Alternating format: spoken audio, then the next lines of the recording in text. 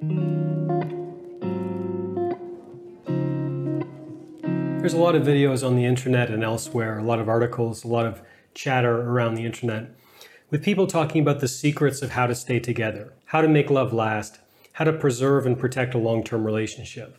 In today's video, I'm going to tell you what I believe to be maybe the number one way people can truly stay together in a long-term relationship over many years.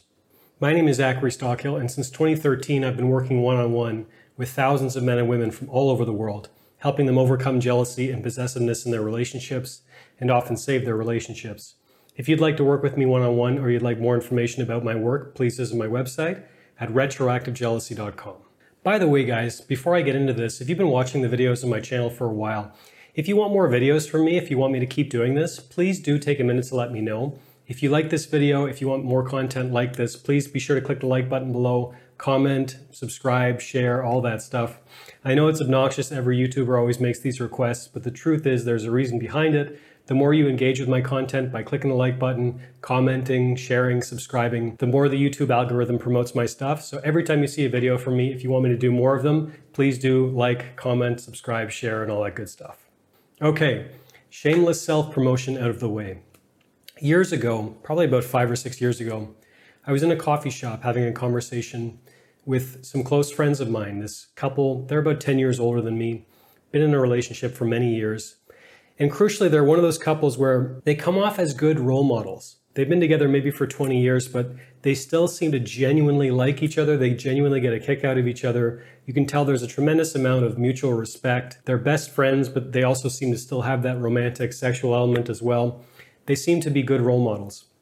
And as many of you probably know, I think you can often get the best relationship advice, not from people on YouTube like me or not experts or anything like that, but from ordinary couples who've clearly got a good thing going, who've clearly found a way to make it work. So obviously one of my favorite topics of conversation with couples, when it's clear they've got a good thing going, is how do you keep that going?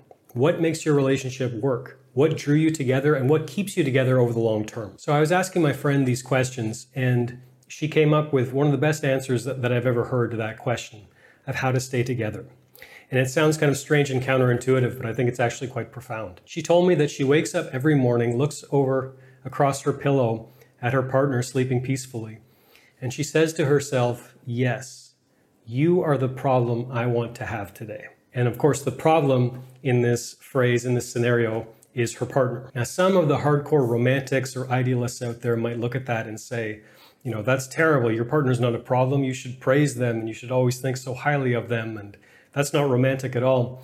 And to my mind, this is extremely romantic. And there's something very moving and touching to me about that statement. Because by saying this, by acknowledging that her partner is a problem, she's acknowledging that anyone she chooses is going to be a problem. She's acknowledging that I'm loving this person with my whole heart, not in spite of the fact that they have certain issues or certain problems or there's certain annoying things involved about being with them, but in some ways because of it. I'm choosing to have these problems voluntarily because I love this person so much, and these problems are part and parcel of this person who I love so much. She's not idealizing him.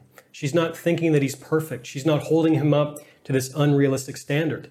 And she's not loving him halfway. By that I mean she's not loving him, for all his good qualities and that's it. She's loving all of the complexities and good things and bad things and everything in between. She's loving the total package of what makes her partner unique and special. And to me, that is love. Love does not involve loving someone halfway. True love does not involve loving someone's good qualities and acting like the bad qualities aren't there. True love is loving someone fully. True love is realizing that anyone you choose to love is going to have serious challenges, serious problems, serious issues. Everyone, because we're human beings. We're all imperfect, thank God. And I love the way my friend put this because, again, there's a lot of ideas and there's a lot packed into that simple statement. You are the problem I choose to have today. It's about voluntarily facing the day-to-day challenges involved in being with this person, or being with any person, the day-to-day challenges involved in entering into and preserving a long-term relationship. This, I think, is a crucial part of how to stay together over the long term. Not how to get together, but how to stay together. It's about realizing your partner is not perfect. And at the same time realizing that perfection does not exist, period. Looking for perfection in anyone is a complete waste of time because it doesn't exist. Anyone who's in a long-term relationship over an extended period of time, and we're talking 5, 10, 20 plus years, you're always going to have bad times. Doesn't matter who you're with, you're going to have challenging moments. You're going to have moments when one or both parties want to leave. And you're probably going to have moments when you go fantasizing about someone else, or maybe idealizing some new, borderline love interest who you meet. You go into your fantasy life, and on some level, maybe you're thinking that some other person is going to be perfect and, they're going to have no problems and you could have a much better relationship with someone else. And certainly it's true sometimes that moving on is the right choice.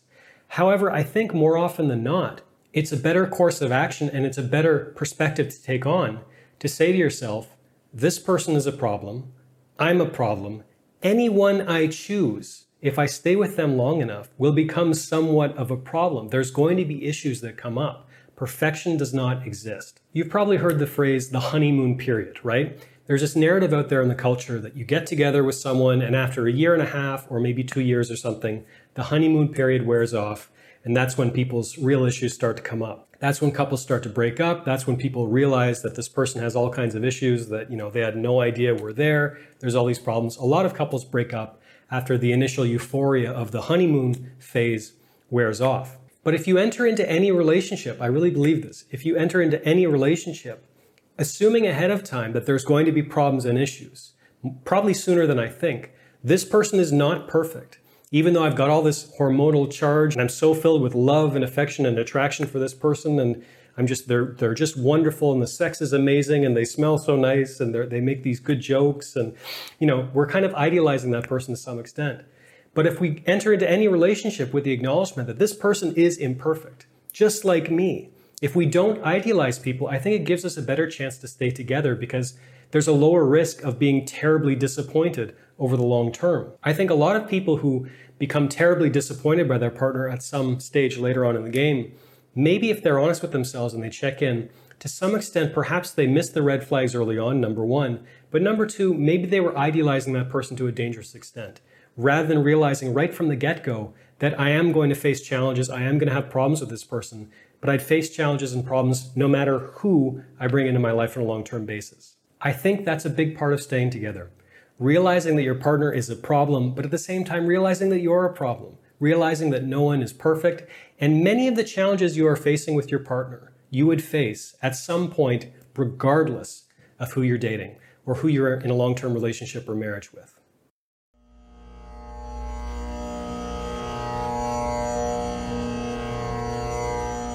Thanks for listening to the Zachary Stockhill podcast.